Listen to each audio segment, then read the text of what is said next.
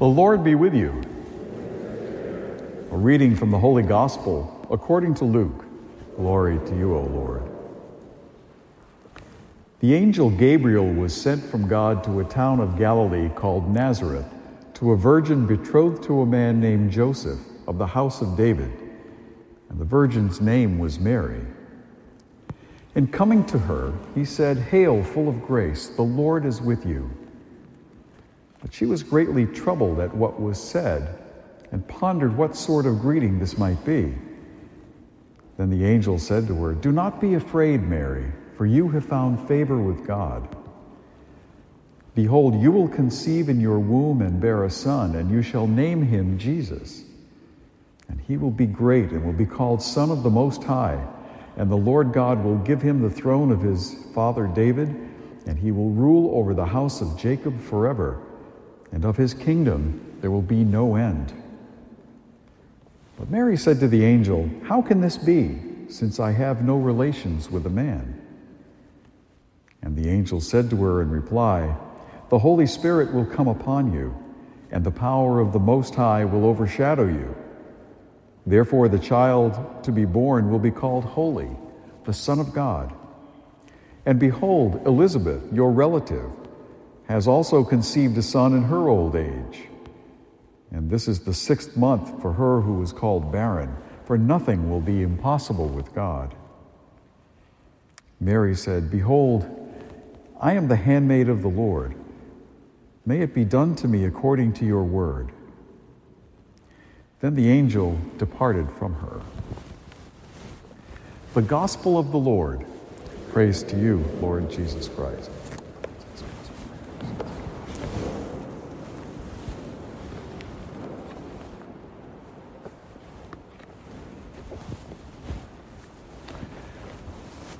Well, good afternoon. Friends, I wonder how many of us here today have completed our preparations for the celebration of Christmas. I will not ask for a show of hands, don't worry. It's not that big a thing. But this is such a busy season. It is such a busy season. And that busyness is a thing of both great joy, and it brings great anxiety sometimes as well. It seems like the whole economy it hinges on how much we spend in this time of year. And it all depends, it all focuses on the exchange of gifts. It all focuses on the exchange of gifts. The more expensive, the better, or so it seems. And for so much of the culture, friends, it doesn't have anything to do with the birth of the child of Nazareth, does it? Far less preparing to meet him.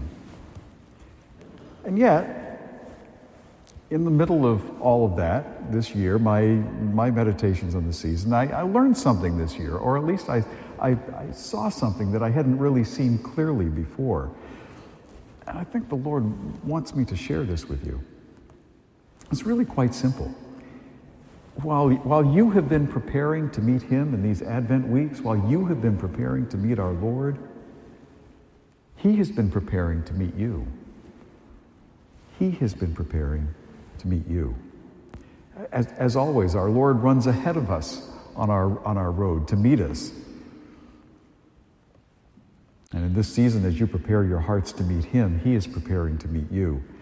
And our proper response when we meet him and when we are welcomed by him, our proper response is what we call worship.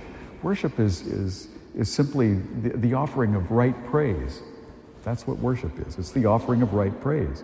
It's the offering that we bring to kind of the manger of our souls to him. That's the gift that we give to him when he gives himself to us, because that's what we prepare for. We prepare ourselves to give that gift, and he is preparing to receive it.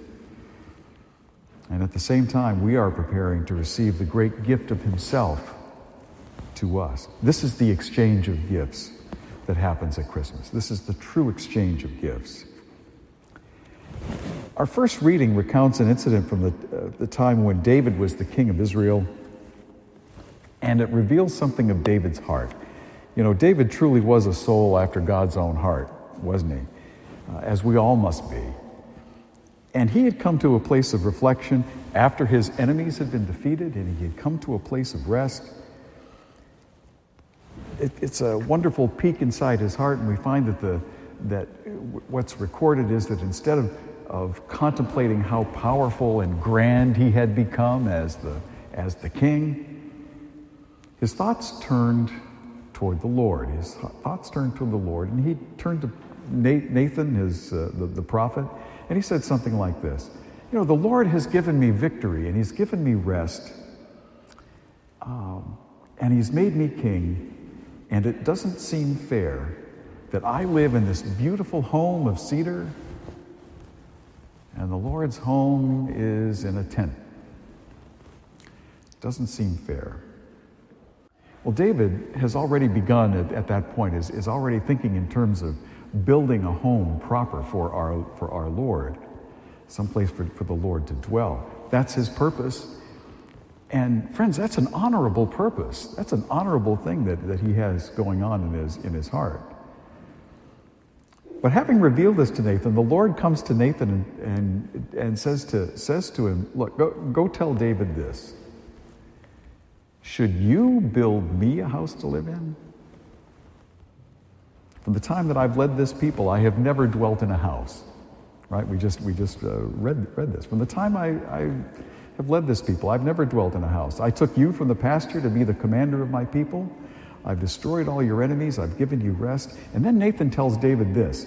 He says, I will establish a house for you. I will establish a house for you. David is preparing a place for the Lord, and the Lord is already preparing a place for him. He's running ahead of him. So friends, as we are preparing now to welcome the Lord, so he is preparing to welcome you. We give ourselves to him, and he gives himself to us. This is the true exchange of gifts for Christmas. Our gospel today records the encounter of the angel Gabriel and the young woman from Nazareth, Mary. Mary has been given in promise. She is now pledged to a man named Joseph, and her life is about to change. Her life is about to change drastically, but in a direction that she hadn't planned. And she has a conversation with the angel that reveals to her that while she is preparing a home with Joseph, a home that will surely honor the Lord, because Mary and Joseph were both pious people. They were descendants of David. Joseph was a descendant of David. But there was another greater plan at work for this home, wasn't there? There was something else afoot. The promise made to her ancestor David was going to be fulfilled with her in her home. That promise that the Lord made to David is going to be fulfilled in the home of Mary of Nazareth. She's preparing a place for him, and the Lord is already preparing a place for her in the kingdom of her Son, the Son of Man, the Son of David. And when the angel tells her how this great gift is coming to her, she responds by saying, "May it be done to me according to your word." We know these words. Well, friends, that's the proper response. That is the response of worship. It is the offering of right praise. She is preparing a place for him. He's already preparing a place for her. And we give ourselves to him, and he gives himself to us. It's why Eucharist is a taste of Christmas every time we experience Eucharist. We give ourselves to him, he gives himself to us. My memory is full of favorite Christmas moments, and I know that you have them as well. I hope you do. Christmas is a wonderful time. And I think of moments with my family, moments with my friends, the gifts that I've received, the gifts that I've given. And I remember especially the Christmas of 1971. For me, was very, very special, because it was the first Christmas I ever experienced after I had given myself to serve the Lord. Because it was as if it was like the first time I had ever heard the story. I was just beginning to learn how to become a disciple, and suddenly Christmas had a new meaning for me. And it was like, that scene in The Wizard of Oz where everything goes from black and white to color. Boom. That's what that Christmas was like for me. I'll never forget it. These memories are very precious, and to revisit them at this time of year is a precious thing to me. I hope that's something we have in common. I'm sure it is. So my prayer for each of you today is that this season, this Advent and Christmas season, will be memorable to you as a time when you discovered Him waiting for you, as you welcome Him and learned in a new way what it means to exchange gifts, that eternal exchange of gifts. I give myself to Him, He gives Himself to us, and that's at the very heart of our Christmas prayer, and that's what our Christmas is all about. Amen? Amen.